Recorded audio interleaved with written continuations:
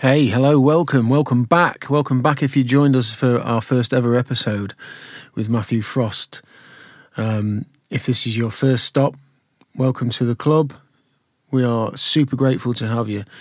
I've got to take a minute just to say how grateful we really are, because the messages and the response we've had to part one last week with Matthew Frost has been just humbling, overwhelming. We've had some really wonderful messages and lovely reviews, and so many people have actually come back to us and said about floating. I've never heard about floating, didn't know anything about float therapy, had no idea about it, and I need to do this, I want to do this.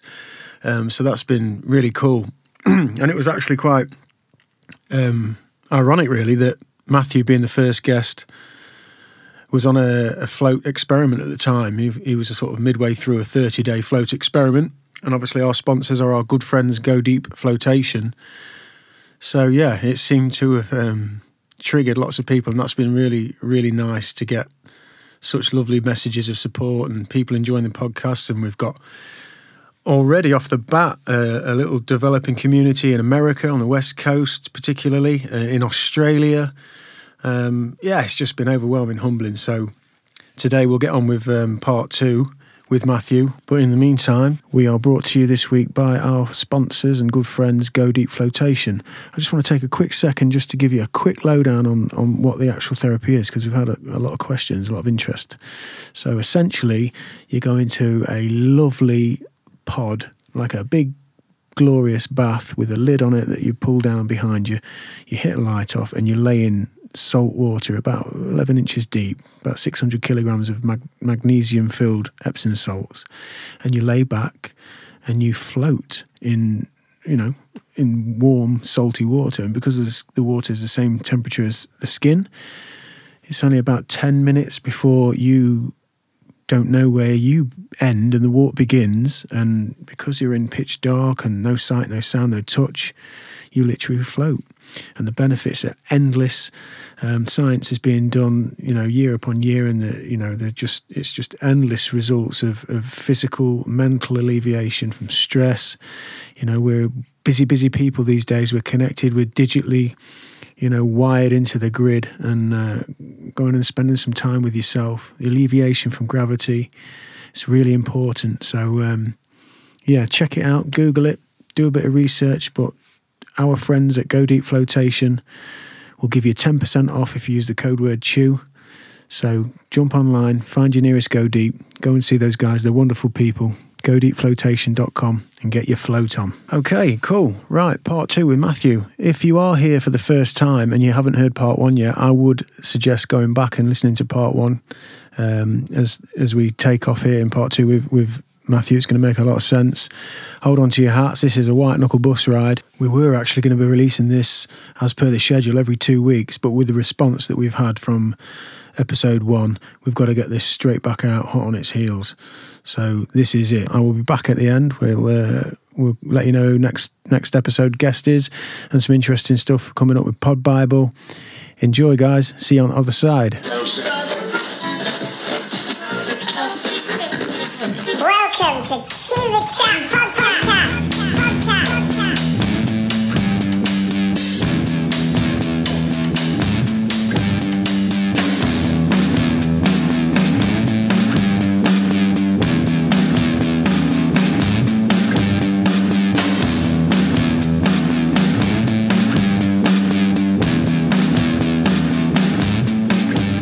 That must have been really powerful. It was. That was a massive. You say you got a turning photo? point. You got Of that scene, yeah. have you got that like on your wall at home, kind of thing? Yeah, I've got a few. One of the very few people that used to carry a camera, and because of the way we live, I had a video camera as well. I've got a lot of video footage. But the thing was, at the time, because of how we lived and on the sites we lived on, you couldn't carry a camera around, or a video, especially a video. The video camera at the time was like, big old block on my shoulder, a big Betamax thing. To walk around with that, you get it dragged off you and beaten up, smashed up. Yeah. I never, ever got any trouble at any festivals I went to. I just walked around with a camera filming at Castle Morton, at the road, all of them. And then photographs at all the big parties. I'd be going in people's buses and going, just clicking away, and they'd be like, posing for me in all the weird cyberpunk outfits So you've and stuff got like that. an archive of it Yeah, as well. yeah. That's really interesting. It is, yeah, because no one really did. So have you ever thought about like putting a book together or something? Yeah. A documentary? Yeah, I have, and the thought of it overwhelms me. I don't Well, know. I think coming back to the drive, I think that's going to happen in Yeah, the future, isn't it? I think that's so, going to be yeah. something you pull out of the hat and go, right, Yeah, that'd be amazing. Yeah, I do want to write about it to get my thoughts down about it all because it was interesting to witness. Yeah. Yeah. So you're cruising around Europe then? Yeah. How long does that go on for, Matt? Did about 3 years. I think I came back in just 2000 actually. So this is where it gets really blurry for me. Right. So I came back because I did a New Year's party in Noven Horncastle Way. So I was back just before 2000. So 5 years out there maybe. But 2 or 3 of them were heavy touring. Portugal got a bit messy for a bit. We got forced out of most countries after a while. It was like, you're not welcome here. You're not Everything welcome catches here. up. Yeah. But that settled down, and it's apparently a thriving, healthy scene now. There's quite a lot established things going on now that I want to go back out and check out. But yeah, driving a 70-year-old truck in essence round Europe At 28 mile an hour. Yeah, tolls on you when you're not sleeping. I mean, it was because it was so crazy. I'd pull up at night. Where I'd see, I'd pull up like 4 or 5 in the morning where I'd see people had parked the night before from the regular trucks and buses that were leaving to go there. And I'd pull over, I'd get my speakers out on the roof and DJ, and then everyone would get up and drink and light a fire, and then it'd be off to the next place, and then I'd have a bit of a kip. And it was just like that, relentless. I didn't know. That is fucking relentless. Yeah, Isn't so I didn't know what country I was in. You'd wake up and go, where did we make it to? At 23 mile an hour, do not know where you actually it? made it to. Yeah, and I guess you've got paper maps and you're just Yes, fucking like navigating and Yeah, 'cause it's such a different world. Yeah, now. yeah. So at one point, that's a really, yeah. So we pulled in a late. I tried to get into Germany to go to Czech. I was doing a party in Czech, Pilsner, the first one. And I got to the German border through France. And they just stopped me and they was like, no, this is not coming into Germany. This truck does not exist. Got quite aggressive. They were spitting at me and slamming the door. And in the end, it was like, we're not getting in. So I had to drive back down the road. I found a lay-by in the woods. I had army overalls on. I had cotton wool because the noise was so loud from that truck. Cotton wool in my ears, black with oil. Got the map out on the front of the truck. There's no bonnet. It's a flat front on the front. Paula's holding it. We're pinning it there. And I've got a torch and we're shining it. And I just went, this is what my granddad did. It's no different. It was just like, in the moment, I'm like, got to try and force my way into Germany in this truck. Yes, yeah. And I was just in like, a big fucking military vehicle. yeah. I was like, this is weird. And then, so we ended up going up into Holland, across and down into Dresden. And if you know your history a little bit, we flattened Dresden in the war completely. There's like 5 old buildings left or something. I remember seeing an old church. Everything else is post-war. And I ended up lost and ended up driving up the high street in the precinct in Dresden in a World War II army truck. And I couldn't reverse and I got stuck and I was there for ages trying to manoeuvre it and it was just caused absolute chaos. And then I drove it into Germany to the Brandenburg Gate and there was a tank on display. I don't know if it's the Imperial War Museum or I'm not quite sure. And I got out, I drove my truck to the bottom steps of this tank, got out and saluted it. And that didn't go down too well. And because the police, every time the police were just all over it. And then they escorted me to site. In the end, it was like, you get off the road. And they took us to a place and we lived at Mariam Plaza. And lived there for a little while. But yeah, that lifestyle, in the end, I burnt out. When you just said there about having cotton wool in your ears, like... I'm picturing it, and I've seen the vehicle anyway, and it's a beast, but you don't think about the fucking noise. Oh, it's if you get in an older car now, a 15-year-old car now, compared to these newer cars, the rattle and the noise and the fucking everything's... God, man, yeah. So that must have been... Oh, it's insane. Heavy, man. The engine comes up to your left elbow, so you're sitting there. The engine's at the elbow height. So the temperature gauge was the back of my hand, and I knew that engine inside out. I knew it because I used to have to strip it after each journey. I'd strip it, redo the shims, check it. Because you're driving a vintage vehicle, it's like, and I was doing thousands of miles, so I'd have to service it after every journey. And the engine comes up to your elbow, and I check the heat, and it's like, yeah, it's fine. And we go up the Pyrenees. So it'd sit there. Going up was fine because you could just sit there and it'd grind its way up and you didn't have to, steer the wheel, sit there, grind your way up. But going down, the brakes were like you'd expect the brakes of a 75-year-old 12-ton truck to be. There weren't any. It was horrendous.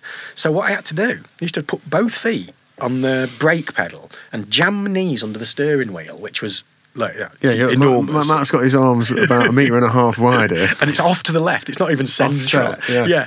So and then I'd squeeze the brake and lock it with my knees. It had a ratchet handbrake to the right, so I'd be ratcheting the handbrake, but you'd have to hold it in gear.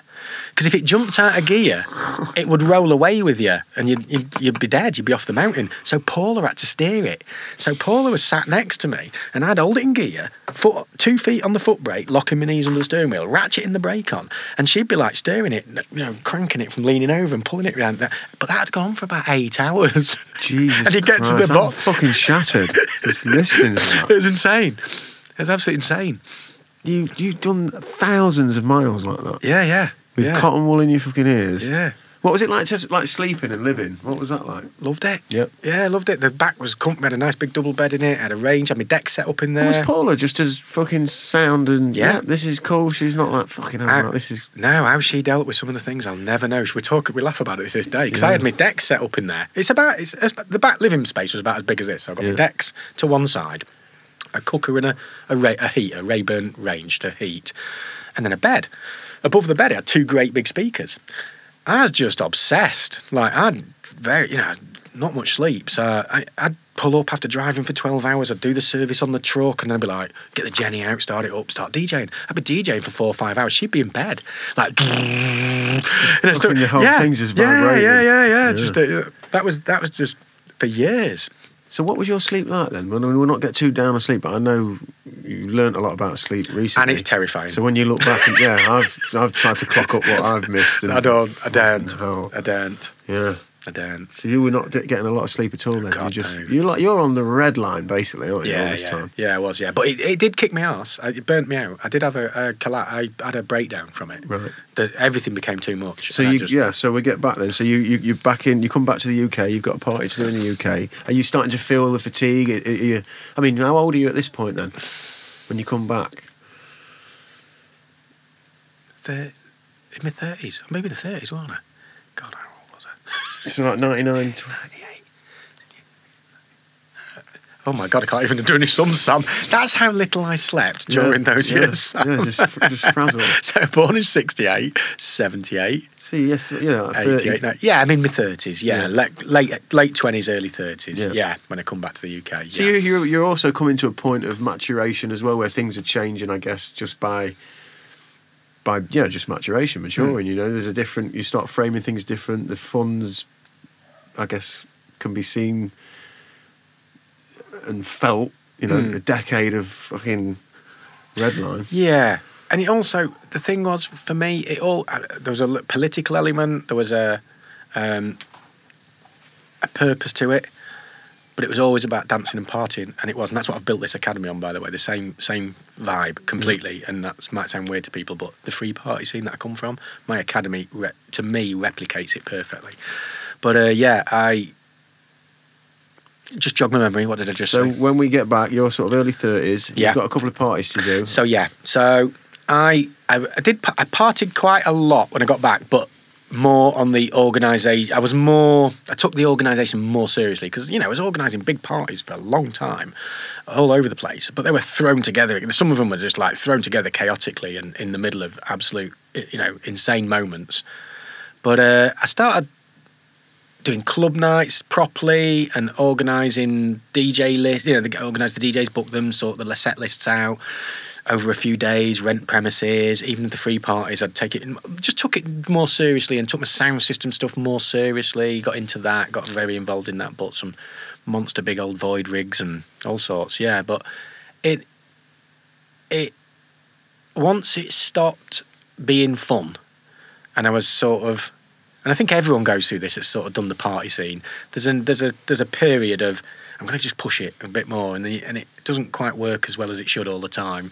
And you take a few of them on the chin, and I think I took a few of more of them on the chin than I should have done. The weird experiences and the shouldn't have done it again, and I should have maybe rested this week, or that sort of thing. And it's like you can't maintain. Just the little signs just starting to show themselves. And then but my friends I lost a lot of friends as well. So seeing like your best friends die and go down really dark routes of drug use. And end up in prison for like not good things involved with drugs and crime and and you're like, I'm losing a lot of friends here. This shouldn't be happening at this age. And I don't, that's not what it is about for me. It was always about getting people together, having fun, talking, dancing, music. That's all it ever was. Because music meant so much to me, like I said, from the words in the punk songs. Mm-hmm. There wasn't the words in the rave, but it said something. It did something, and once I connected with that, it was just punk to me. It's the same thing, techno punk. So it's getting people together, it's getting people organised, doing stuff for themselves, seeing a different perspective of how to do things, and that's the academy. The academy's that's that trajectory. Yeah, I see that. That's the when academy. it appeals to me. I can see that. Yeah. And so that once that started fading, and you know the fun and the dark side of it becoming more so, and you know, friends that should know better in their 40s with kids and stuff, and you're like, no, I can't be around that. That's not healthy, and I don't agree with that. It's not who I am. So I'm stepping out, and then the academy. So your parties are kind of, you're starting to see the signs. Are you living back in a dwelling, or are you still in the bus? No, I lived in a truck for 25 years. Fucking hell. Yeah. It was. Loved it. I didn't want to buy a house, to be honest with you. Paula really pushed on the house, and in the end, it made sense. Did it feel like sort of too conforming? For you? Yeah, it felt like, you know, the mortgage. Cliched, mortgage, trapped and all that cliche. But I've got a Down syndrome brother, like I mentioned. My mum and dad at the time were, you know, my mum's now 80, my dad, like I say, died recently. I've got a Down syndrome brother, and I love him, and he spends a lot of time with me. He's been he's always stayed with me. He lives with us 4 days a week. Even when we was in the truck, he'd come and live on site with us. And Paula said, we can't keep doing this forever like this with Joe. We need some stability in a house, and you know, treat it, because at the end of the day, he's only a year younger than me, but he's a kid. And I was like, yeah, I need my own medicine. It's like, I need to think about him more than me. And so I went for it. And I went, yeah, let's do it then, okay. And I loved it. I didn't regret 1 minute of it. I loved building. That was an old renovation project. That was an old schoolhouse that was derelict, and then worked on that, did it. I loved it. Loved every minute of it, and lived there for 8 years until we moved to this one last year. And so, when you settle in the house, what? I guess again, you're in your 30s now. That, as you've just explained it, the whole seeing those little signs, you know, kids are appearing and some crazy stuff's happening, and you start feeling, well, maybe So how does the martial arts come about? What's the trigger there? I'm guessing that you just get your eye on something and you say, and I'm doing that. Okay, so it's going to start a bit dark, and then it'll go to where it goes. So remind me where we're going. So I've always been on the wrong end of violence as well. I've experienced a lot of violence in my life, looking like a look, from living on the flat on the high street, waking up in hospital randomly because I've had the shit kicked out of me by random strangers. Because you're a punk. Because I look like a punk, Look at this weirdo and all that. And that would happen a lot, right, a lot. And it was, I don't think I've ever recovered from one kicking I got on the high street. I had complete memory loss for days, like gone. Didn't know anything. Paula come up to the hospital they found out what had happened, come and see me in the hospital. And that changed me in a certain way. And I had a lot of violence like that, and that escalated really badly. When then you move into a bus and a truck, and you start pulling up on land, not private land, public land, commons and lay-bys. That violence escalated. That violence escalated from the general public, the police, and other travellers, like traditional style travellers, if you like, or gypsies. Yes, style. Yeah. Yep. We weren't one of them. They didn't like us. Not all. We got on with some groups, to be honest with you, but there was a lot of violence from them. Like if you pulled up in a town, you'd be asleep, bricks would come through your window while you're in bed, you'd wake up with fires under your bus, they try and burn you out. It was like shotguns unloaded into the vehicles. This is the UK. So that was common, that was like all part of what was going on through all the festival party scene. So I was, dealing with all that, and the police obviously were playing a big part in the violence. And then when we moved abroad, that went a whole nother level. Really? Yeah. Remember I said about Portugal being like England in the 70s, punks and the real divide. Yeah, was in Spain. So one of the first places I went was Spain, Seville, and we did a big party there. And we went into town to flyer the party to let people know what was going on, and we didn't know, naive at the time, we didn't know there was anarchist places, fascist places. There was places you didn't go, if you looked like us. We didn't know. We'd walk down a street and was flyering, and then 1 minute it was like, Viva España, and there was me, Paula, Margie, and another lad. I can't remember who it was. And turned around, and the whole street, like 50, 60, 70, I don't know, a lot of people had lined up and were just showering us with glasses. So it was like, Jesus. We ran, and then a lot of them chased us. And I ran into a bar, and they surrounded the bar, and I held the doors thinking that they opened a certain way, and they pulled them open and pulled me out into the street. They dragged Paula out into the street. They had masks on at this point. They had masks over their faces, and they took the belts off, and the belts were koshers, so they were geared up. These were people that were ready for violence. They weren't just irregular. And they were swinging and koshing, and they split Paula's skull open, and it was a mess. And I dragged her back in, and we ended up fighting with them. And that was like the second night in Spain flying in for this party. I was like, Jesus. Then this guy came onto site, and he was like, I own a nightclub, I've heard about your troubles, come and see us, and you can do a night in our nightclub, just come up first, check the nightclub out. So a few of us went up, checked the nightclub out. With hindsight, it was all a setup. Went out over the road to a cafe in the morning where they serve beer at the cafes there in the morning on the roadside, and we was having a beer, sat there. We didn't know what was happening. There's a gang of lads, and they're passing a big knife around like this, and they're going, you have it, and they're going, no, you do it.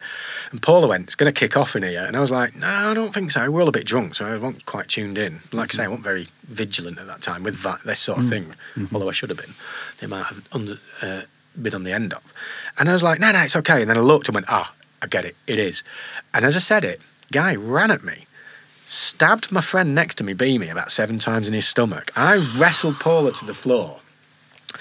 Got Paula up, and then big fight on the forecourt on the car park, and I was picking up fire extinguishers and fighting this guy with a knife. Didn't know what the hell I was doing, thinking, Jesus, we're gonna die here.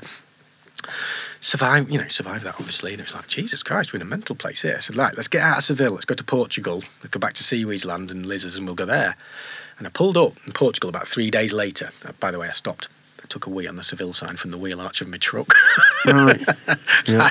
Goodbye, Seville. Yes. I wasn't too chuffed. Jesus Christ, Matt, that's fucking heavy, man. Oh yeah, well it got weirder because What happened with your mate? He was fine. He lived. It was a few of them messed up. There's cut hands, people grabbing knives, and And we watched it on the CCTV afterwards. You see, there was arrests, and the police showed us the footage, and they just set us up. We was completely oblivious. We should have been more switched on. It's so fucking mindless, though. Yeah. It's tragic, eh? They were only young kids. But then we went to Portugal. I was like, let's get Portugal. Let's get out of Spain. Spain's not good. Let's go to Portugal. Parked on this patch of land with some friends. And every day this lad walked past, we called him the goat boy. He shepherded the goats. That's what he did. And it's just like, hola, da-da-da, go down the shop, get some bread, glass of wine, talk to our friends that lived in the area. There was a couple of local cool bars. I mean, when I say bars, in people's houses, there was there was a one shop, and they were in Portugal in the late 90s in the mountains. And about a week there we was. And I was on the decks DJing, and for the first night in a long time, I wasn't drunk because I was a bit shook up from what was happening in Spain. So I was like, I'm not going to get drunk. I'm going to try and just, So I was DJing, playing on my decks, and Paula opened the door. And I was like, who's that? And she closed the door again. And I took my headphones off. I was like, who's that? She went, that's the goat boy. I said, what did he want? She went, he wouldn't say anything. He just stared at me. And I went, oh, okay. And then he knocked it, and she went, you answer it. So I went up to the door, opened it, and he had a rifle, and he stuck it on my forehead. And he looked in my eyes as he did it. And I was like, he's going to kill me. And I knew it. I knew he was going to kill me. And I grabbed the gun in my right hand and shoved it over to the left side. And it went, and I was like, it's an air rifle. I'm all right, And then I was wrestling, and Paula ran up behind me and was grabbing me, trying to pull me off, and I'm kicking him, and he fell off the tailgate of the truck, because we're quite high up. And then I turned around, and there's blood squirting out of her arms everywhere. And I was like, how the hell? What's happening here? And then I heard bang, and I was like, it's a real gun. I think because it was so close to my ear couldn't comprehend the sound, so I just thought it was an air rifle. So you thought it was an air rifle, but he's actually fired off a round of a gun. What had happened is Paula had ran up behind me like this. Luckily, it shot her through the arm and through the hand, and the bullet had stopped coming out of her hand there, right in front of her face. Oh my God. I know, yeah. So I told you it started off a bit dark. Jesus Christ. So as you were showing there, you've got, Paula's behind you, she's got her hands in the air, as if to say, what the fuck, and it skimmed through, sort of taken through the edge of one arm. No, it gone right through the middle. How it didn't hit an artery. Oh, the main yeah, lines. yeah, right through the middle. Oh, right. So it's gone right through her arm into the other hand behind. Yeah. And then lodged in the hand. Yeah. And they took it out. It was the size of a 2p piece when they took it out in hospital later. Fucking hell. Yeah, no, it's mental, isn't it? How Paula was dealing with that. I mean, I tell you what, she dealt with it better than me. Really? Yeah, she did, yeah. 'Cause I think that's... Yeah, I think I know why as well. But yeah, so like... I was like sat against the door and he's shooting rounds off at the door. And I'm like... This is the goat boy. Yeah, shooting rounds off at the door. And I'm sat against the door and I'm thinking, oh, God. And I looked down at Paula and you know, I went... It was like, the air was electric, man. It was electric. It was like... so alive, so you could feel it, you could taste the air, it was like mental. And I looked around and I went, Jesus Christ, it's like Reservoir Dogs in here, isn't it? And I went, yeah, it is. And there was blood pouring out. And I'm like, right, I'm going to have to go I'm going to have to run to the nearest house and get them to call an ambulance because you're going to die. You know what I mean? She hadn't hit her main vein, she hadn't hit her arteries, but she was losing a lot of blood. But he's outside shooting. And I'm like, I'm sorry, it's all we've got. I said, I've got to go. I've got to leave you. Is Eric with you at this point, the dog? Yeah, he was, yeah. No one's ever asked me that before, and I don't know what occurred there. He was. Fucking hell, it must have been fucking some moment, Matt. Oh, it's insane. So is Paula, like, in shock at this moment? Is she composed? I mean, I can't imagine... So it was very normal. This is the weird thing, yeah. So my experience of extreme violence is when it's that extreme, for me, I don't think this is for everyone, yeah, I personally, and I think Paula's the same, I've been in some very violent, very dodgy situations in gangs and, you know, and something changes where it's like, I'm not scared, don't get me wrong, I'm not like... You become like a pragmatic kind of... very. I can feel myself grounded instantly. Car crashes, everything, like, boom. What needs doing? How do we do it? That, I don't know where that comes from. I don't know. That was before training, before anything. I don't know. And that saved us a lot. That's helped us in a lot of situations, in some very big gang violence situations where things could have gone very wrong. And I was the one rational voice that was going, no, look what's actually happening, when it could have gone really badly wrong between two big groups of people. And everyone's like, oh, yeah. You know, and that's happened a few times. Group mentality, sort of like, I've seen that happen. Group mob mentality, and it sort of like escalates. Yeah. And I've been in a few situations. Feeds itself. Yeah. Exponentially. Insanity. They're seeing things that aren't happening. Yeah. And what happened once, I actually saw what they saw. I snapped into it and was like, Jesus Christ, get out. And I actually made the conscious decision to go, no, I am not. That is not happening. And it changed instantly. That's a bizarre thing to see. And that happened. They was like, they're circling, that's going to happen, they're coming in. And I was like, oh, Jesus, they're right. And then I went, no, they're not. And it all turned into a normal party again. You know, that's happened a few times. Like with some big dodgy... Anyway, I'm digressing. You will be writing this book at some point, won't you? So you're in the bus, Goat Boy's outside, he's got a gun, he's shooting, Paula's fucking arms are blown open. Doing Reservoir Dog... Are you injured at this point? So I grabbed the gun and they pulled the gun so hard through my arms, all my fingers splayed open to the bone, like there. Right, that's all I had. Yeah, from the sight on the end. So what do you've decided, right, I need to get somewhere, we need to make a phone call, but I've got to get out and confront this goat boy. Where he was, I don't know. When I got out, pitch black, mountains, night time, couldn't see anything. So where he was, I don't know, but my word. Jesus Christ, I'm sweating. I reckon I could have ran... I could have done the 100 metres on my hands and knees. I reckon I would have won the Olympics, a gold medalist. I was on my hands and knees because I was like, stay low, because he's going to be shooting high. And I was like, I don't know. So I was on my hands and knees and I just went. And then I got to a house, they called the police, I ran back. Luckily, Paula was fine. How far was it? Could you see any lights? Could you see? I don't remember, I don't know. How the fuck do you cope like that? But it was fucking sweating it. But it was very normal, and that's the thing. So me and Paula, I've lived with Paula now for 35 years, and we've gone through a lot of stuff together. We're solid, yeah. Evidently. Solid, yeah. But that moment, not our best, but in hospital. So we've been playing this game for years, like, and we call it the palm game. So it's like whoever scratches the palm last, and it's really annoying. It's really, when someone does it to you, it's like, oh, you got me. When you do it in intimate moments sometimes, because that's a real faux pas. You should not do it in intimate moments. Right. So there's times when you do and don't do it, and like we play this game. She's on the hospital bed having the bullet taken out, and I went, give me your hand, and I held her hand, scraped it. She was when you fucker. Wow, Yeah. Paula's fucking got some severe. I mean, I was thinking about Paula even when we were talking about just being in the truck and putting up with this crazy boyfriend who's like, we're doing this, we're doing that, we're fucking putting earphones on and fucking cotton wool and we're driving for fucking 300 miles in one stint in a fucking 10 decibels of just rattling fucking 1940s machinery. And she's just like, yeah. Yeah. And Down now with she's it. got a fucking... So you're in hospital Yeah. and are you kind of like... So then, yeah, the hospital thing was just what it was. They'd operated, they got it out, we went home, we sat there, felt quite energised for a few days. It was like we had a bit of a high from it, which is, but then it hit, and it was like, and I felt unsafe. And then it was like, then the questions were, why would he try to kill us? What was the reasoning? Do you have any idea? So it got a bit odd. I've actually thought, this is one of my ideas that I want to do one day. Whether I do it or not, who knows? I've got the Hippo now. I want to convert it, get it all up and running properly. Excuse me. And get it all really nice and tidy and mechanically sound. I want to drive back to Portugal and I want to park up there and I want to go find the lad that did it and ask him why. But not in an aggressive... But I don't know if I've got, at the minute, I don't know if I've got the skills to do it well enough. I want to be able to do it in a not Louis Theroux, but you know what I mean? In a very gentle... Yeah. So why? What did non-aggressive, happen? just totally like...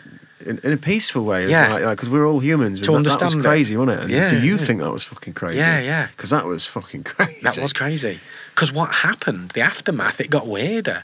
As in the end, I was like, right, I'm not staying here. We went to someone else's land over the mountain and we stayed there for a bit. Well, I was paranoid, at this point. I was, like, very paranoid. And he got bodyguards. His dad paid for 2 bodyguards. And so we'd be driving down to the shop to go and pick supplies up. And if they saw us, they'd surround him and they'd sort of, like, start thinking Come back. Yeah, and we're like, no.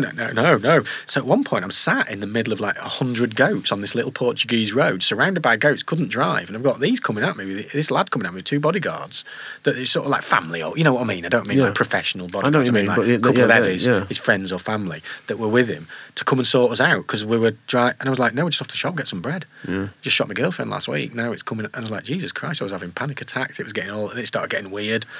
So we moved out of that. We just left. We was like, we've got to get out of Portugal. This is too much, man. So, yeah.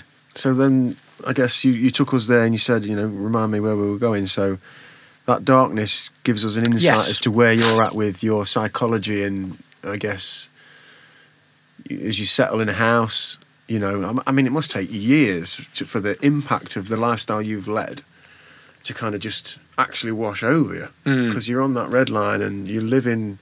on the edge of everything, aren't you? You're living on the edge of everything, even in the domicile sense. You know what I mean? You're on the move. You're in these parties. It's these kinds of episodes happening. So you get back. You're in the house, and martial arts. Yeah. So I had a bit of a breakdown. I was like very paranoid, very unsure of myself, low confidence, which was PTSD. Look, yeah. Now on reflection. Now I know about it. Now we know what we know. Yes. So I tried different therapies, didn't work for me, didn't like it, felt really uncomfortable with it, and then just walked past her because I was like trying to find out, I need to sort this out. I was like, I was reading books on magic by Aleister Crowley. I was sitting and meditating for hours a day. I was trying everything except chemicals. I wouldn't take, Prozac, man. And I was like, no, even St. John's wort. I actually bought some St. John's wort at one point and it felt that good. I burnt it. I was like, I'm not doing that. That's not the answer. You know what I mean? I was like, I want to work this out. So you've got an instinct then to try and do it. Work it out. Yeah. I wanted to boss it. I wanted to own it again because I wasn't the person I used to be. And I enjoyed that lifestyle. And all that, that confidence and sort of tenacity I had, and that had gone. And so I just walked past a church hall in Oldcastle and it said kickboxing, build confidence, £2 a class. And I went, I'll give it a go. And it changed my life. It was terrible.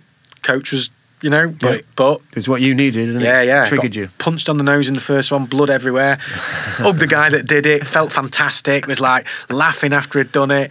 Within 3 weeks, because I was a lunatic, I was sparring with the black belt lads and holding my own, but I was, no style. I was just up for it. I was just like, let's do this. Let's fight. Coming alive again. Yeah, I want to fight, yeah. And then I started reading martial art magazines and I'd devour them. I'd just devour everything I could get hold of, videos, VHS, magazines, the lot. I was just up like and singing. I'm doing that. And things I was reading didn't make sense to what he was teaching. So then I was like, right, I need to find another style. What is there? And I was like, my God, what a minefield this is. And so I started reading through the different styles that people were saying were respectable or work, or that, and then there's all the arguments. But what happened was I saw a guy's name kept popping up in different interviews with people. Andy Norman this and Andy Norman that. And yeah, Andy Norman, he's a solid guy and he knows his stuff. And I went, well, Andy Norman, where have I seen his name? Hull. It's like, Hull. How do I work out? How can I get to Hull every day? So I've hatched a plan, worked out how to get to Hull every day. Basically buy a diesel car, run it on red diesel. Yeah. So it's like, and there's a way, and I'm going to do it, basically. And I drove to Hull every day for 12 years, living on site near Skegness at the time, most of the time. And in the 12th year, I opened my own place up. That was on the St. Catherine's roundabout that used to be called the Three Bs. Yep. Rented that out. But for 12 years, every single day, and I ended up, I was just devoured my life. I just did that, nothing else but that. And Andy's style? What? At the time, it was Jeet Kune Do. He was, and he was training a lot with Bob Breen, and he was bringing some of the very early Brazilian guys over, and a lot of stuff I didn't understand or know, but I was just doing all the seminars. I was training with all these guys, like this, don't like that. But what clicked with Andy, why I did the 12-year journey with him, it wasn't... About 3 weeks in, I still didn't know what he was teaching. It didn't make sense to me. I was like, why are we doing this? And what's this? And why? It was too many questions. And then I signed up for his instructor course. I thought, I'll do that, to learn a bit more. It's just more training, it's all. I didn't want to instruct, I just wanted more training, more time with him. So I did this, and then one day on the mat, he said something about violence. I'm not articulating it very well right now. I'll see if it comes to me, I'll try and remember it. But he said something about violence that I went... Because I'd experienced so much, and I just went, that. So we're back to that lyrical burning across the... Yeah. And I thought, and he knows, he's not just saying it, he knows something. And he knows something that all the other instructors that have been and doing, like, if someone comes at you, you do this and you wave that arm. And I was like, yeah, okay. Straightforward on paper. Yeah. And I was like, but you don't feel... Yeah. And I think you can be a good coach without having the... God, no one wants what I've experienced, really. But, I think you can be a good coach without having to go through all that. But I'd been through such dark times and extreme violence. When everyone talked to me in martial art classes, I was like, really? I'm not a fighter, I'll walk through you. Like, no way, no chance. Like, I know people that just absolutely pull you to pieces doing that. So, it made sense. And then he said something, and the ferocity and the ballistic movement in his training and everything at the time, I was like, that. Whatever it is, I want to understand that more. Mm-hmm. And I was in. And within a few years, like very short time, 3 years, because I was training several hours a day. Yeah, you're committed, aren't you? Yeah. You seem to replace whatever that drive is, and you're fucking... all in on it. Yeah, because it was my sanity as well. I was getting my sanity back, and I was like, right, this, more of this. And I just, can you teach a couple of days a week because you're doing really well? And they started teaching me how to teach, and they were a very advanced coaching style that I really clicked with. The break, like an engineer. He taught like an engineer would break something down into segments, but with accuracy and attention to detail that I really liked. Where my brain was at that time, that kept me in a place that kept me out of other places. Because the easy option to hide away from what I was trying to get away from was drink and drugs. Of course, and that, and that was all my friends were doing that. That was the easy option, and that's not what I wanted. So it was like this mental game of understanding violence. I just wanted to understand violence. And to be honest with you, I went down a bit of a dark path with that the first few years because I was just like, more violence, understand violence. It's inevitable though, isn't it? I mean, if you really want to get down to like what is it that drives us, because it's primal, it's in us, isn't it? It's a built-in mechanism that is there in all of us. If the environment, the circumstances, the button gets flicked, we've all got that capacity, haven't we? Yeah. And trying to unravel that. So I guess you're going darker then. So what are you? So the study took me into some quite dark places, as in like all I was really interested in, because I wanted to understand what the human was capable of, physical body, what we're capable of, and then understand it and being around violent people. And I just everything, there was a funny moment, if I remember in a minute, but everything was a weapon. Everything was a weapon to me. The glass was a weapon. I was buying pens in the shop for weapons. My mobile phone, when I went into the phone shop on the high street, was like, you got all my sharper corners. And I was like tapping it on the table. And like, can I use it for this? And I got to the point where I was going to charity shops and buying old ladies' brooches that were like the biggest, most obnoxious I know, it's hilarious, isn't it? The biggest, I'm about to most spit obnoxious tea all over the giraffe. So like a big giraffe with jewels in it and stuff like that you could. I was like, hey, when I grab that, the giraffe's legs stick out the bottom, the giraffe's head sticks out the top. I could gouge you out, do this, do that. I was like, yeah, perfect. Amethyst the way through this and that. So everything was a weapon. But there wasn't. The reason I ended up doing that was there's a style called Silat, Pensak Silat, and it's Indian islands in Indonesia and the Philippines. And I trained with a guy called Steve Benitez, and Andy trained under him, who taught us the history of some of the families that created the systems, the different systems, and where they would hide their weapons, and how they would have stones in handkerchiefs and belts, like the Spanish guys, the belts, and like this and that. And I was like, I'm interested in this wearable weaponry as a modern day person. You know, because you'd be reading in the Echo about a girl got sent to prison for modifying a ring and putting spikes on it. So I was like, people are doing this anyway. Like prison, you go to prison and it's like two razor blades together, so when they cut you... Yeah, they can't sew it up. Yeah. So it's like, right, this is all a thing. I want to understand this more and I want to take it to investigate it and see where I can go with it and da-da-da. Not that I want to go out and smash people That's up. what was going to be my next question. You know, it might, you know, you could look at it one way and you think, well, Matt's gearing up now for revenge because he don't want this happening again. But it seems like it's more the psychology and the fascination and fear. I was terrified. I was there was a fear in there as well. So it was like, the fascination. You're equipped the study for anything. That yes, may ever... I was so paranoid about getting attacked again, and you know, because like I said, for decades it escalated to these points, and I was like, that's not happening again. So I was just, and so I went down that route, and that changed because you know. I was training with a wrestler from Leicester called Nathan Leverton, and he said to me, a pen's for writing poetry, not a weapon. And he's like teaching UFC fighters. Yeah. Big shout to Nathan Leverton, by the way. And I just went, oh. And that, again, one of the moments. And I went home and I went, I need to readdress everything. I'm going down a dark route here. Martial arts is not about... doesn't have to be, you know, it shouldn't. And I was like, right. And then what I started doing was started training kickboxing, teaching kickboxing, getting into the sports side, changed everything. Just opened me up and made me much more grounded and well balanced and where I am now. Yeah. But I learned a lot from them times. I learned a lot because that was an intense journey as well. That was insane. We'd train, we'd fly to Spain on a Thursday, we'd train, we'd land 5 o'clock, we'd be training by 7, we'd train through the night till 4. So you go back to Spain with Andy? Yeah, I went to Spain and I was training out there a lot. What did he make of your stories then? So when you're saying, right, we're going to Spain, where are we going in Spain? Whereabouts? Yeah, right, yeah. So I was back in sort of the lion's den, really. Yeah, for you. And I'm thinking about possibly, maybe you don't know it at the time, but you've obviously got a PTSD, there's obviously a lot going on, and we're going to Spain. I mean, does that trigger at the time? Or so it triggered it. So training was fine. Out in the streets at daytime was fine. Enjoyed all that. But at night, a lot of the lads would go to the nightclubs and they'd invite me, and it was like, no. I was so uncomfortable I just couldn't relax. So did those guys know the stories? Did you tell them? Most, yeah. With the ones I got friendly with over time. Not everyone. But Andy was up to speed. Oh yeah, he knew, yeah. Because one of the main guys of the system was a Spanish guy, ex-forces, and he lived out there. So we'd go out there a lot to train out there. He was one of the main coaches, the founder of the system, if you like. And his past was colourful as well, and he'd been through some dark stuff. And I very much related to him. I related to Andy's violent side, if you like, and his understanding of violence, and that's what captured me.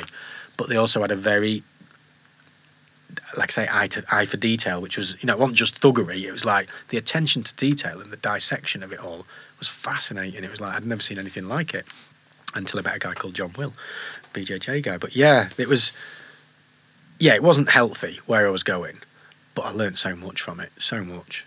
And that put you in position. You said you did a coaching instructor's course as well. So are you sort of building up? Have you got your mind's eye on teaching and making a career out of it, or are you just gathering the knowledge at this point? Still, for a long time, just loved the training and the knowledge. And then, because what ended up happening was I ended up then teaching the coaches. So I'd go out to Spain and I'd fly out to Spain, and for 5 days I would coach coaching courses to different levels of coaches, but they'd be coming from all over. So that was a mind melt. So I'd have a Norwegian guy, I'd have 2 Germans, I'd have a Spanish guy. There'd be people from all over. So the language barrier, and it was okay because of the physical stuff I could grab and showing. But sometimes you need it in the sort of philosophical side of it, or the concept side of it, if you like, was like, scratch your head with that one. Yeah. So it's like, but I was teaching that for 5 days for several hours a day.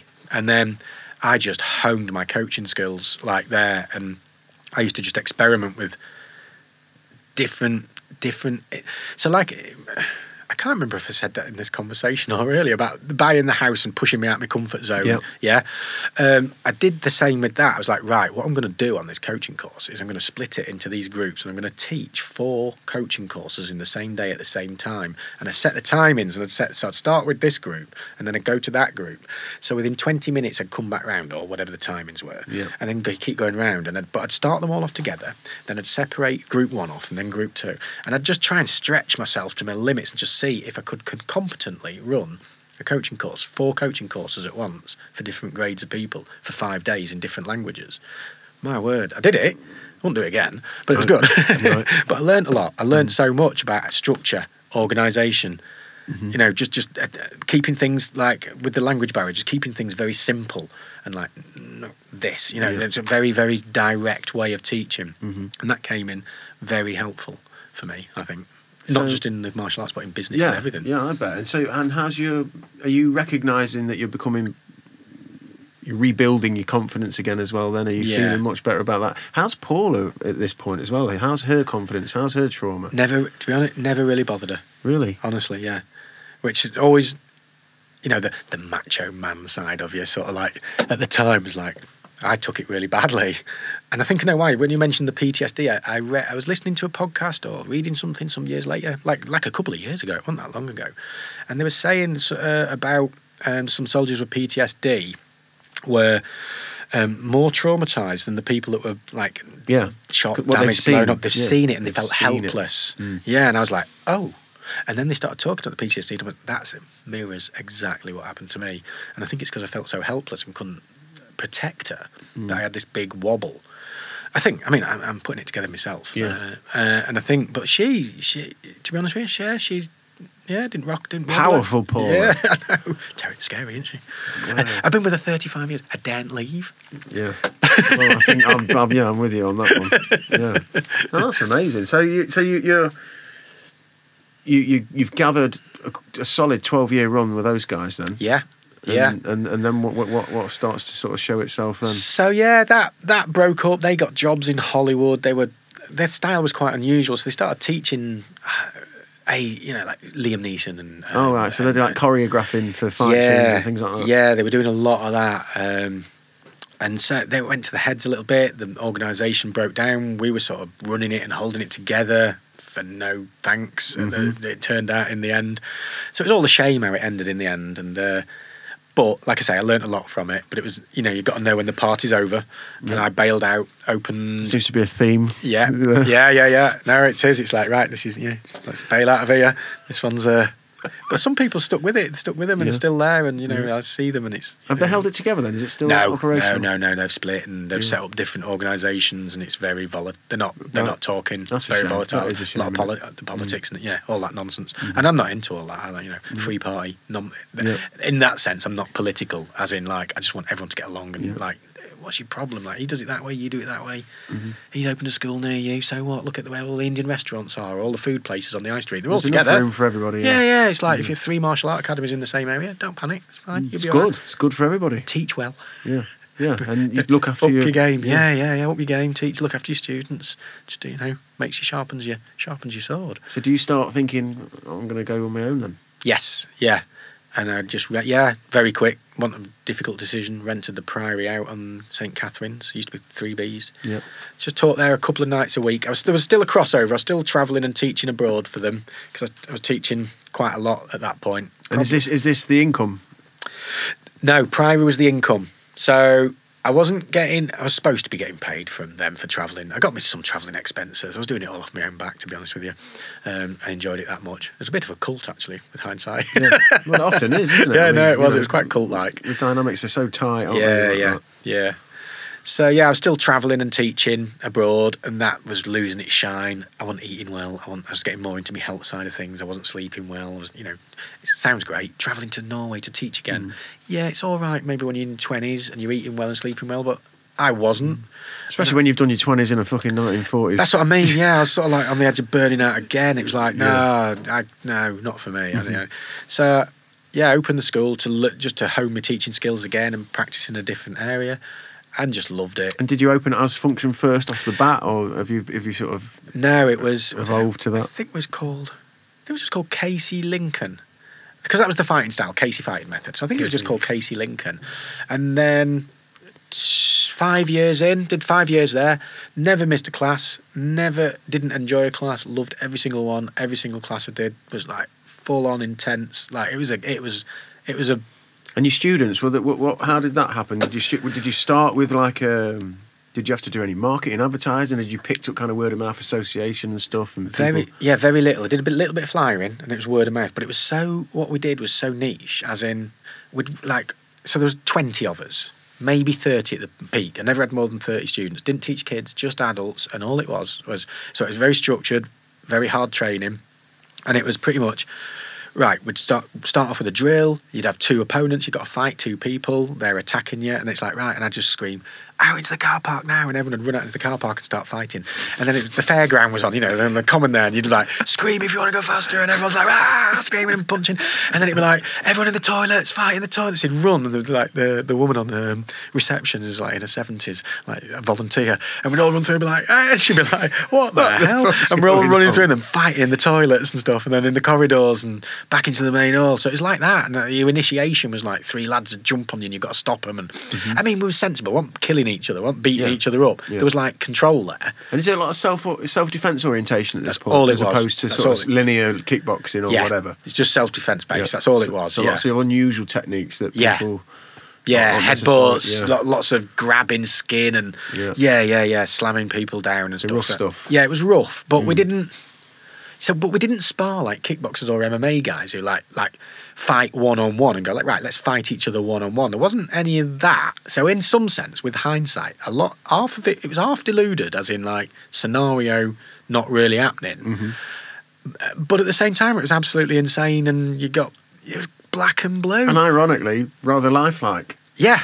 Because when it does go off in the fucking toilet, chaos. It's chaos. Yeah. But that's what started. I mean, like 5 years in, one of my students went, "There's a place for rent down Dixon Street," and I was like, "Yeah, let's do it." I just went and looked at story of my life. I just looked at it and went, "Yeah, we'll do that," and set up there. And I just started 2 nights a week, but quickly realised I needed to pay rent and all the bills. So I was like, We'll start with the kickbox. I've been training MMA with Tony Davis for some time at this point. We started with MMA, actually, is what we started with.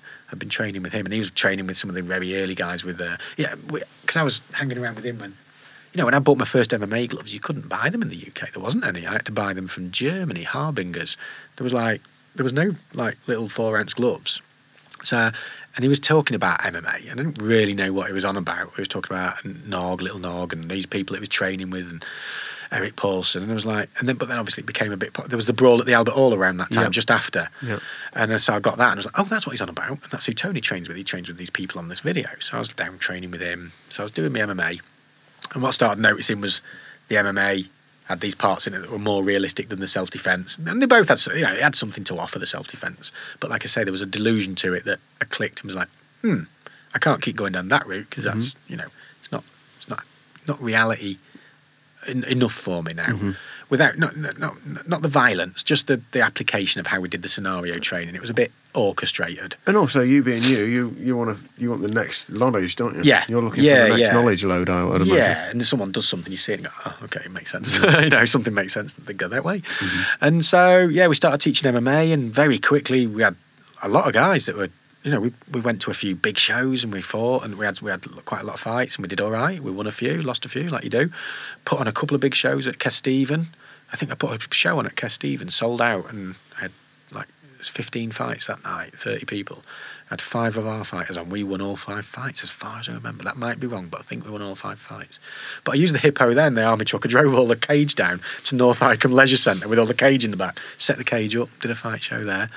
But yeah, and then more got into the sport side and more kickboxing, K1, Muay Thai, jiu-jitsu. And what about the actual business side? So how did you adapt to, admin and tax and, PR, public relations. You God, know, this is more traumatic than the gun story.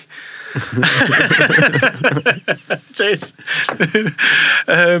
So yeah, wow, what a world. So, like, a few weeks in, I didn't have a bin. You know, this is my level, but some people probably even, maybe no one knows. I don't know. I didn't know this. I was like, I've got no bin. I'm paying £750 a month rates. I think that's what it was, £650 or £750 rates on the building at the time. I was like, where's my bin? So I rang them up. Said, I've got no bin. I'm paying rates. I've got Dixon Street. She went, are you a business? I went, yeah. She went, no, you've got to get them separate. You pay for them separate, private company. I said, what's the £750 a month for? She said, for the privilege of having a business in Lincoln, Mr. Frost. I was like, why don't you ride in on your horses and drag my students off? I was like, Jesus, what is this, medieval Britain? I was like, I don't get a bin. So yeah, I was like, learning curve for me was insane. I had a dodgy accountant. The accountant ended up in prison. Oh my God. He didn't sort my tax bills out properly. I noticed something going wrong with the way he was paying wages. Didn't make sense to me, but I didn't know. Yeah. So I questioned him, and what he said made less sense. So I was like, this isn't right. So I said, I need my books back. I want my books back off you. And he said, I ain't got them. And then I got a tax bill, excuse me, that was far too much. He hadn't been doing my taxes for me at all for like 2 years. Yeah, about 2 years. So I got this huge tax bill. I had to borrow money to pay it. I got fined for not paying it in time. I had to borrow more money. He ended up in prison because he was dodgy with other companies, not just me. So I don't know what he was up to. So I got another accountant. Then I started, the business was growing, so I was hiring staff, which at that time was students, which didn't go very well because I didn't know how to employ people. So I didn't know how to, I'm very good at organising, which, you know, the fight shows, the parties, I can organise events, like, no stress. But the run-ins of a business day to day and dealing with staff and then public and like the little issues that made no sense to me. It's like, why is that a problem? You know? Yeah, I guess because thinking about your punk background and that kind of just, there's aloof's not the right word, but there's a freedom to your thinking. You're not grinding down into the formalities of everything all the time. It's just, let's stop here, let's do this. Yeah. You're not kind of, do you know what I mean, framed by the administrational... Oh, God, the admin, no admin. Because, you know, in that business as well, obviously insurance purposes and there's obviously health and safety and all sorts of things, which has cranked up over the years. Yeah. So this was the interesting thing. So I was like, right, you know, again, hook, line and sinker. So I was like, we're going to do this. We're going to do it properly. And it was massively stressful for the first... I nearly stopped. There was one point it got to, and I was so close to packing it all in because it was not enjoyable anymore, that I started snowboarding as a Leeds snow zone once a week just to not be around martial artists and martial art business. I just needed to do something else. And that actually gave me some headspace to reframe everything.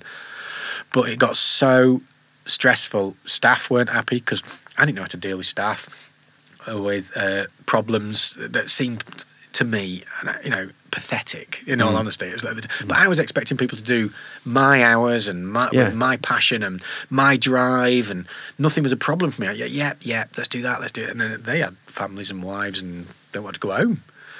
What's all that about, you know? So it didn't work, and I didn't understand that, and they didn't understand me, and they thought it was going to be just rolling around playing martial arts all day, but I was like, no, we're doing the health and safety. Like you said, we're doing the CRB checks, we're doing all the first aid training, we're doing everything. And I do believe, like, well, definitely in Lincolnshire, as far as I know, so I can correct me if I'm wrong on this, but like what we did, and now ticks along very nicely, and I think has set a stand. I'm watching lots of other academies opening up, which is nice, yeah. And I think don't get me wrong, there was martial art academies before us in Lincoln, but what we did was we opened a full-time professional academy with paid staff that paid all its taxes, ran above the board, you know, and ran like every other shop down the high street or on the main high street, like Starbucks. Well, no, because they don't pay the tax. But you know what I mean? I know what you mean. Yeah, a legitimate stand-up operation. Yeah. As opposed to a lot of the gyms, you know, kind of lads that get together and put something together in the mates block up or whatever. Yeah, and can you teach tonight, mate? And because I'm off throwing it together. Yeah, and that's fine. I know loads of people that still run academies like that. Very, you know, they're successful, but to me, that's not a business. That's a charity, and it's not. There's no foundation to it, as in like. But I mean, it could go on forever like that. It's fine. It's just not me. I needed some control over things, and I needed it to be I needed it to work when I'm not there, which it does now. I can be away. You know, I go to train in Thailand. I'm off next year for 3 to 4 weeks to Australia. You took the team, didn't you? The guys. That looked like yeah, it was amazing. Fantastic. Yeah, can't. Yeah.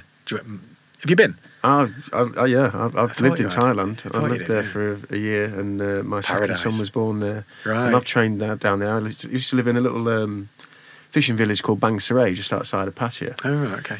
And it was bizarre actually, because I got a music background as well, and it turned out that they had the best recording studio in Thailand, oh, right. reputably in Asia.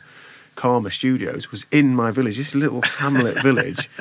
So I'm like, wow. And then we walked into the market one night, and there's just a proper Muay Thai, just, you know, morning till night, little open air, yeah, they're great, knocked up little thing. Yeah.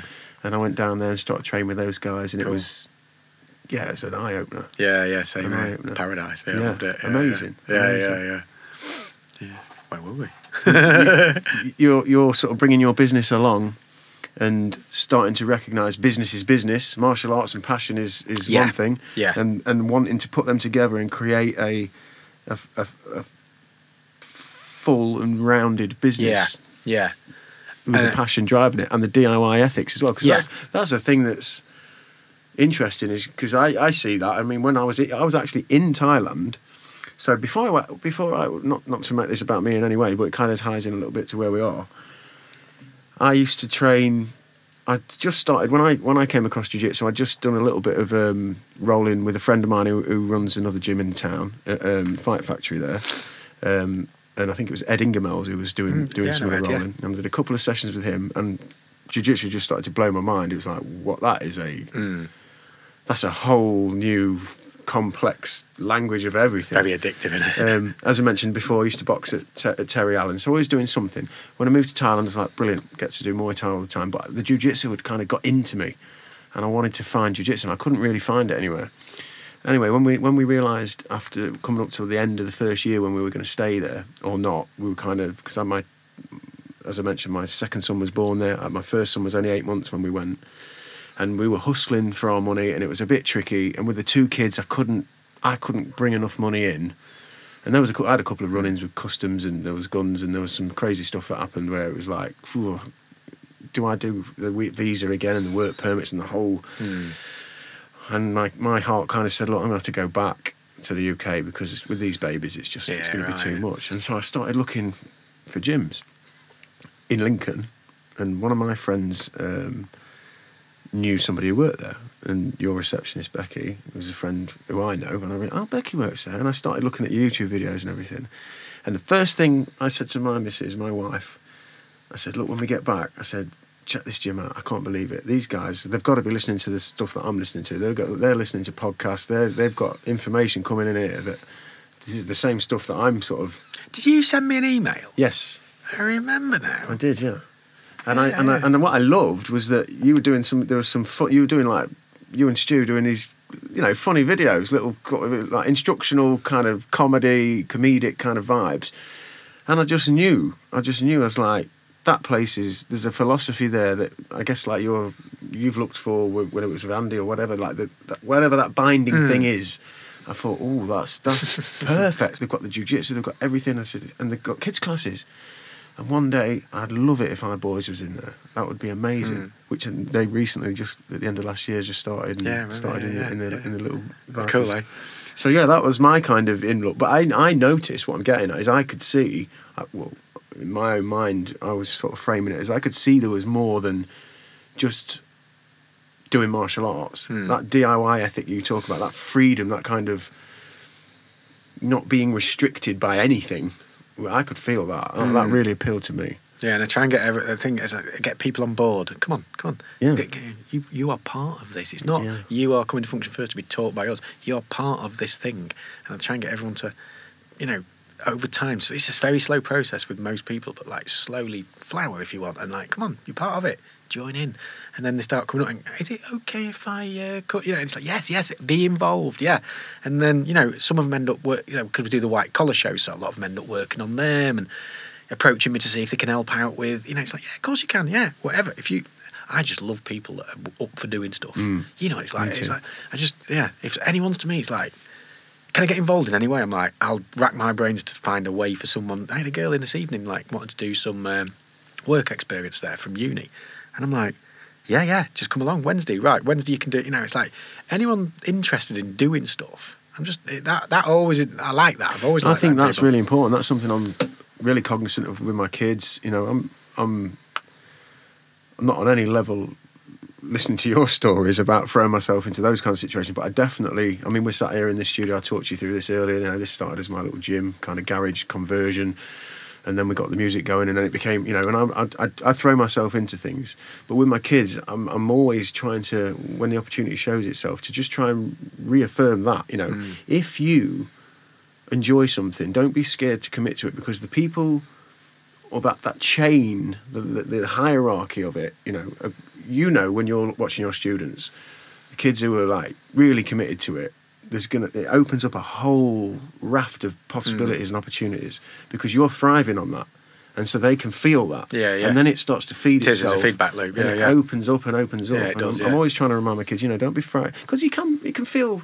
Everybody gets the jitters a bit when they walk in a boxing club or a martial arts club, because it's an environment where you think, oh God, No, it is, yeah. I've always been really aware of that, because when I first decided to go up to Hull and train with Andy Norman, I walked up to a door, like nervous, I wasn't confident, wasn't great still at the time, and looked in and was just like, everyone's dressed in black, they've all got bald heads and tattoos, it appeared to me, and it looked insane. I was like, Jesus Christ, I've got to go in there. Am I going to go in? Terrified, yeah.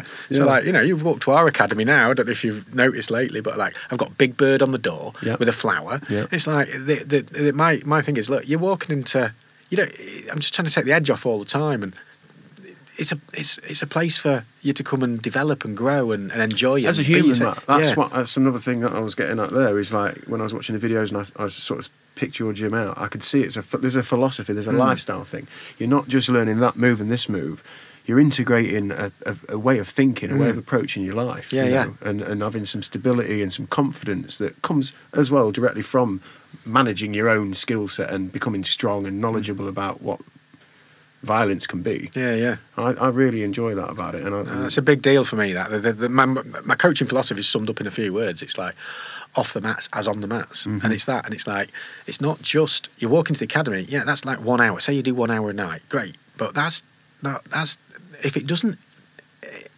integrate into your daily life and improve it. To me, but no, this isn't everyone, this is just my philosophy. I think that's a waste of time for me.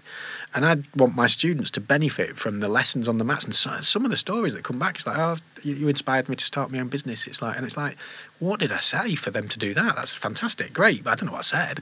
But I'm, about what you're capable of. And, like I said earlier, it's like, oh, I can't do that. No, wrong question. How can I do that? Reframe it, and it just changes everything. And it's very simple.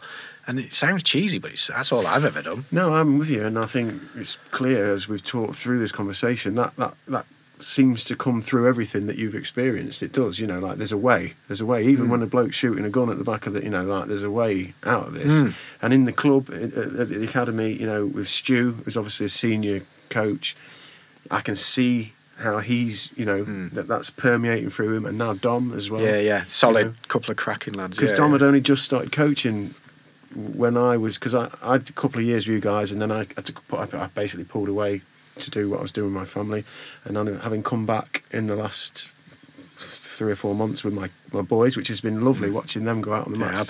Because I visualised it in Thailand, and I thought that's where they'll be. Right, cool. So watching them go out, and then watching Dom, in the time I haven't seen Dom in whatever it is, 18 months, couple of years, when he started coaching to where he is now, he's got that off the bat. The way he takes those young kids, 4, 5, 6, 7 years old, and he's engaging them, and he means it. I can see. You can't fake it, can you? No, you can't. You can see when the instructors are faking it. I've been to going clubs through the like, motions. Mate, just let it go. Go do something else. No, I'm really, pleased for Don, because playful. And I guess he's a product of what you've just said. You've seen him as a student. He went on to be, one of the great lads in the fight team. Really great lad to train with. Opportunity came around. Yeah. No, it did, and he worked. It's one of that. He worked hard. It's that thing. I wish I could do it for more people. I really do. It's like, and I did at one point, and then I actually sort of like farmed them off themselves. I built a couple of other academies that were quite successful, and after a while, it was like, no, it's yours now. You're off. I don't want any part of it. It's yours. You do your own thing. But Dom, You know, that thing when you see people working really hard and like turning up just day after day after day. And it's like the amateur fight scene, you know what it's like. They'll fight, they'll train for 8 weeks hard for a fight. No one's paying them. They're often paying membership to clubs. They'll travel 200 mile. Half the friends can't come and see them because it's too far. They'll have an amateur fight. The only people that make money are the ring girls that walk them out, the bar staff, the security, the guy that sweeps up at the end of the night, and the promoter. Yeah. You know what I mean? And the guy walking out, and it sometimes sickens me, to be honest with you. I watched Piot walk out with 2 ring girls at one show, and I looked at him, and it sickened me. The watching him go through his training and knowing who he is and how serious and dedicated and passionate he is. And this isn't a negative about the ring girls, so I don't mean that. But what I mean is the 2 ring girls were getting paid, £75 a night to put their arms around him and walk into the stage and then walk around the black. He got nothing, and he's the show. And that always leaves a sour taste in my mouth, that does. But it's just the way it is, and I'm not going to change the scene. It's just, it is. When you frame it like that, it is. But it's the nature of... Yeah.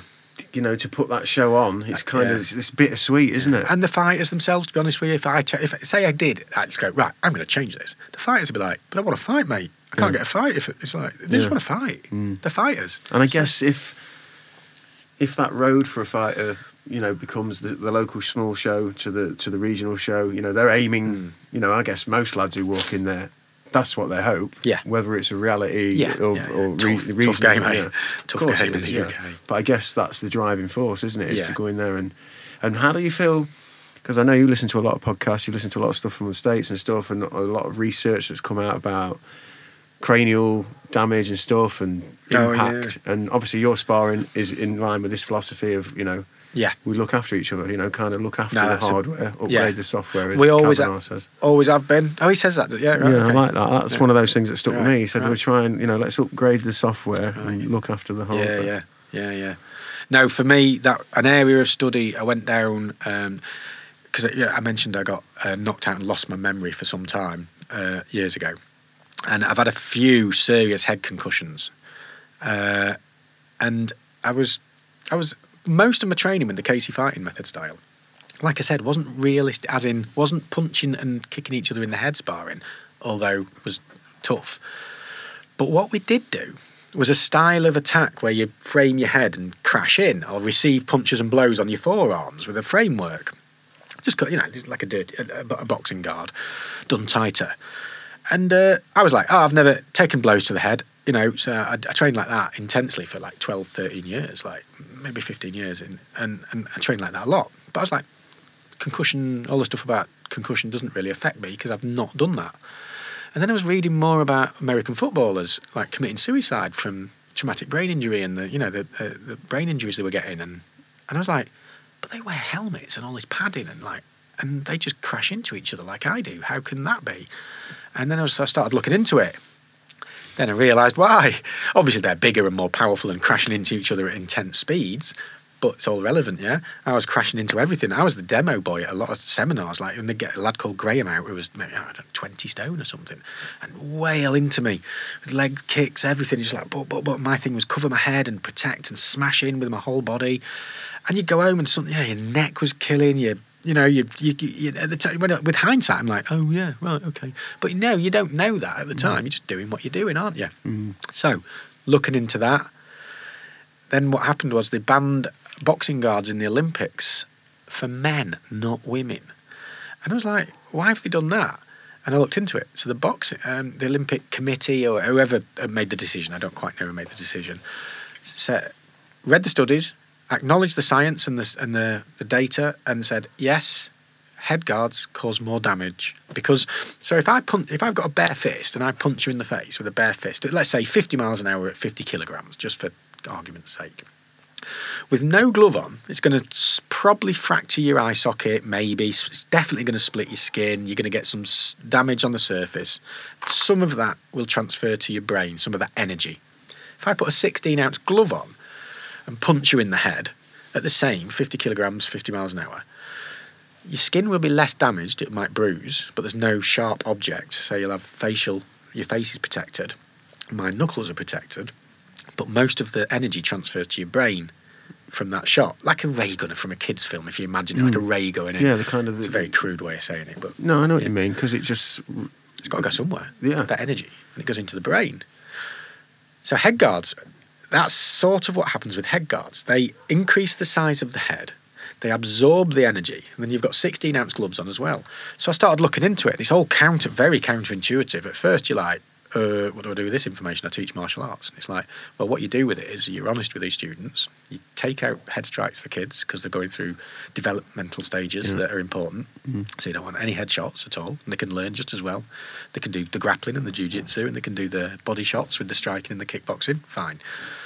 Adults get a choice, because as an adult you can smoke, drink, take drugs, climb a mountain without a rope. You can do what you want. If you want to take headshots, this is the information. So as a coach, as a responsible coach, because I now know that information, I inform people, this is the situation. Getting punched in the head a lot, heavy, hard, is not intelligent. We've never done that anyway. Our sparring is quite light. Sparring, yeah. Well, you've trained in Thailand. Was it the same way you went? Yeah, I mean, no headshots. There was and the kicking and the grappling and the kneeing and the elbowing as well. Everything's much more methodical. It felt. Yeah. You know, not so determined to crack. You know. Well, I think because I've been pushing this for a little bit, and I think Stu and Dom, they're fairly, because I've been coaching for a long time now, over 15, 17 years.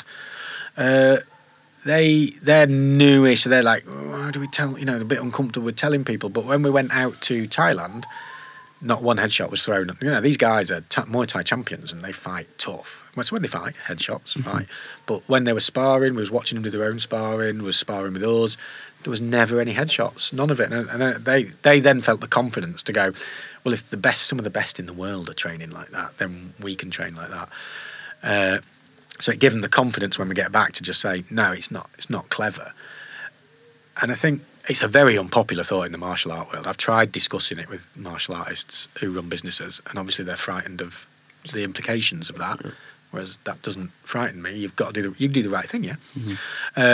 And the argument, you can't get it across with 99.9% of the people I've spoken to. But there's a really good guy at the minute called Gary Turner, a former pro boxer, who's got a PhD in concussion therapy. I don't know if that's the correct terminology. And I follow him.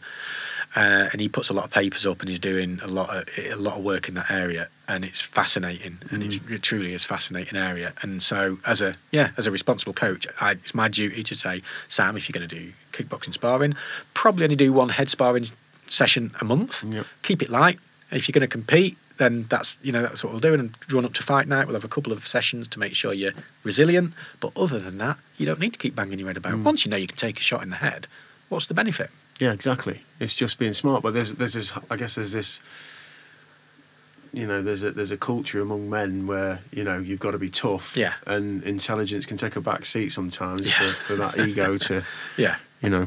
No, for sure. Yeah, but that's It does feel like a lot of light's being shed on that now with the data, with the research, with the ability for us to sort of compile that and go, well, actually, I mean, you hear a lot of the UFC fighters now that they don't even spar so much anymore. Yeah. Because they've done that. They've developed all of the necessary resilience and understanding. They know. And protect the themselves. Fighters, it's like, I can take a punch in the head. And another thing, more on so that's the health side of it, and I think it's your duty as a coach to tell people that. And kids can't have that choice. It's like, even if the parents were like, no, but I want, it's like, no, you don't make the choice to have. Is that child abuse? But, when I tell you that this is causing damage by doing that, you say you want that done. That's a weird area. But it's not happening in our club anyway. But the other area is that made me sit up and think a lot was the American footballers. They're like gods, yeah. In America, they are American gods. They're just on a pedestal that they can't do wrong. I think the NFL are under 15,000 lawsuits for concussions, for their inappropriate training. They now have concussion spotters. I think at ice hockey as well. They have concussion spotters at ice hockey and American football games that are there as a third body to go, no, he took one too many tonight in this fight and out. Okay.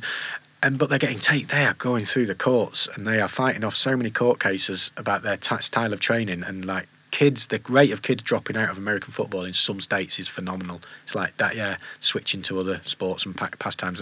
And then you're like, that's like soccer, English football, just all of a sudden everyone going, no, we're not doing it anymore. This has got some... Imagine that. Yeah. Like, no way. That's a cultural shift, like, we'll probably never understand, to be quite honest. No. But it is interesting when you think about rugby. You know, I looked at some stats when they compared rugby to American football. And the injuries that you're seeing in rugby more often are cuts. Yeah. And because they're not wearing all the gear. Yeah. I mean, if you watch a good game of rugby, it's like, Jesus Christ, these chaos, lads... isn't it? Yeah. But as you mentioned, they're covered in all the gear in the American football, the pads, the helmets, and just...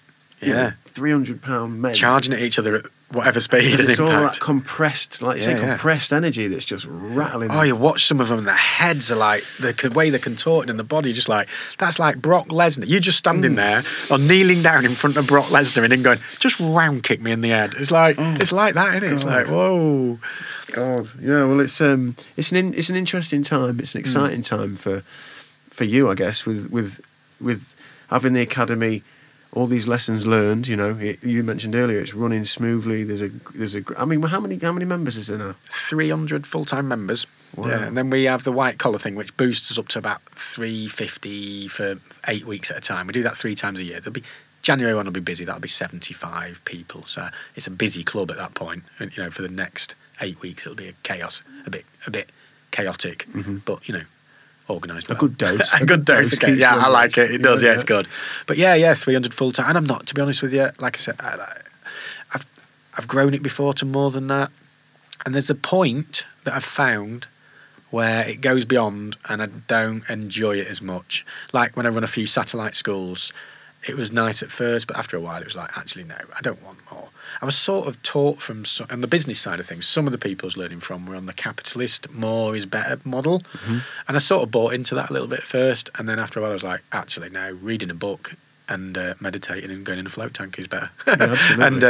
and less students so I cancelled 100 students at one point. I closed daytime classes, I closed Friday, I closed Sunday, and I cancelled 100 students, and that was a big loss, big financial hit. But it was the best thing I ever did. Yeah, so because you spread yourself thin as well in the end, don't you? And yeah. as you mentioned there, that the ability to be able to live, you know, float, and what you've done now, having the float in there and the cryo in there. I mean, you've created yourself just like a wonderful. All I want to do now is I want to do a little craft ale pub in Saxelby somewhere. So I'll come in the morning, I'll have a float, train, grapple, wrestle a bit, teach a class, jump in the cryo, go to my craft ale pub and drink some of my own beer, go home to bed. I like that. I know. Well, listen, this has been fabulous, and what a way to bring it home. Yeah, nice one. Thank you for your time. Yeah, cheers, man. Nice to see you. It's been really, really colourful. I think I'll probably have to split this into 2 episodes. How long have we been talking for? I think we were at 2.5 hours, I think. Have we? Coming up to 3 hours, I think. Yeah. Wow. Yeah, it's been amazing. I mean, we'll do it again as well, because we'll drill down into some areas and go into some details and all the stuff. Man. It's been really good. Cool. Cool. Thanks, bud. Thank you, man. Cheers. Thank you for listening to Chew the Chat podcast. Thank you for listening to Chew the Cat podcast. Chew the cat. I want to say my own word. Go on then. Smash! Very angry. Well, how was that? Matthew Frost. Huge thanks to Matthew for giving us that time. Super interesting story. I mean, you know, inspiring. That punk ethic, as I keep mentioning, I just find that refreshing in this day and age. You know, the DIY, get up, do it yourself. All those scrapes he was in, you know, the moment when he's in Germany and he's having that moment, you know, where he's crossing the border and he's thinking of his granddad, and you know, those are experiences that, you know, they make life. So I think an inspiring story, and we can all relate and take things away. We've all got interesting scars and scrapes. So big thanks to Matthew for that, and thank you to everybody for listening. If you enjoyed this, I don't want to bang on about it, but it really is a bit of a cliche, and it's a cliche for a reason. If you could rate and review, it just helps little tiny podcasts like this just get a little bit of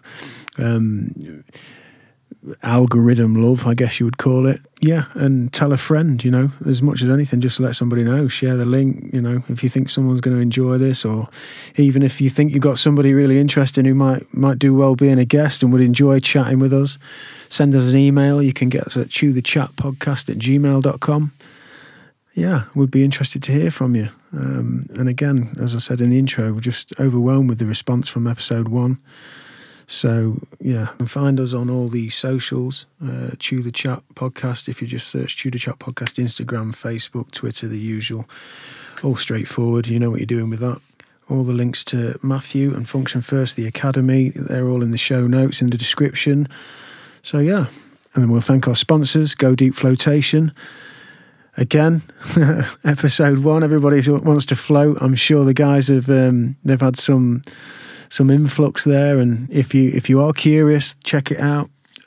Just get in touch, code word CHEW, and you can go and float, and you can get 10% off. And you know it's gonna help you, because we live in crazy times. You know, we're connected by invisible wires. We're plugged in, and we just have to take the time to unplug now and again. You know, we need to get back to what's inside sometimes. So go and see those guys at godeepflotation.com.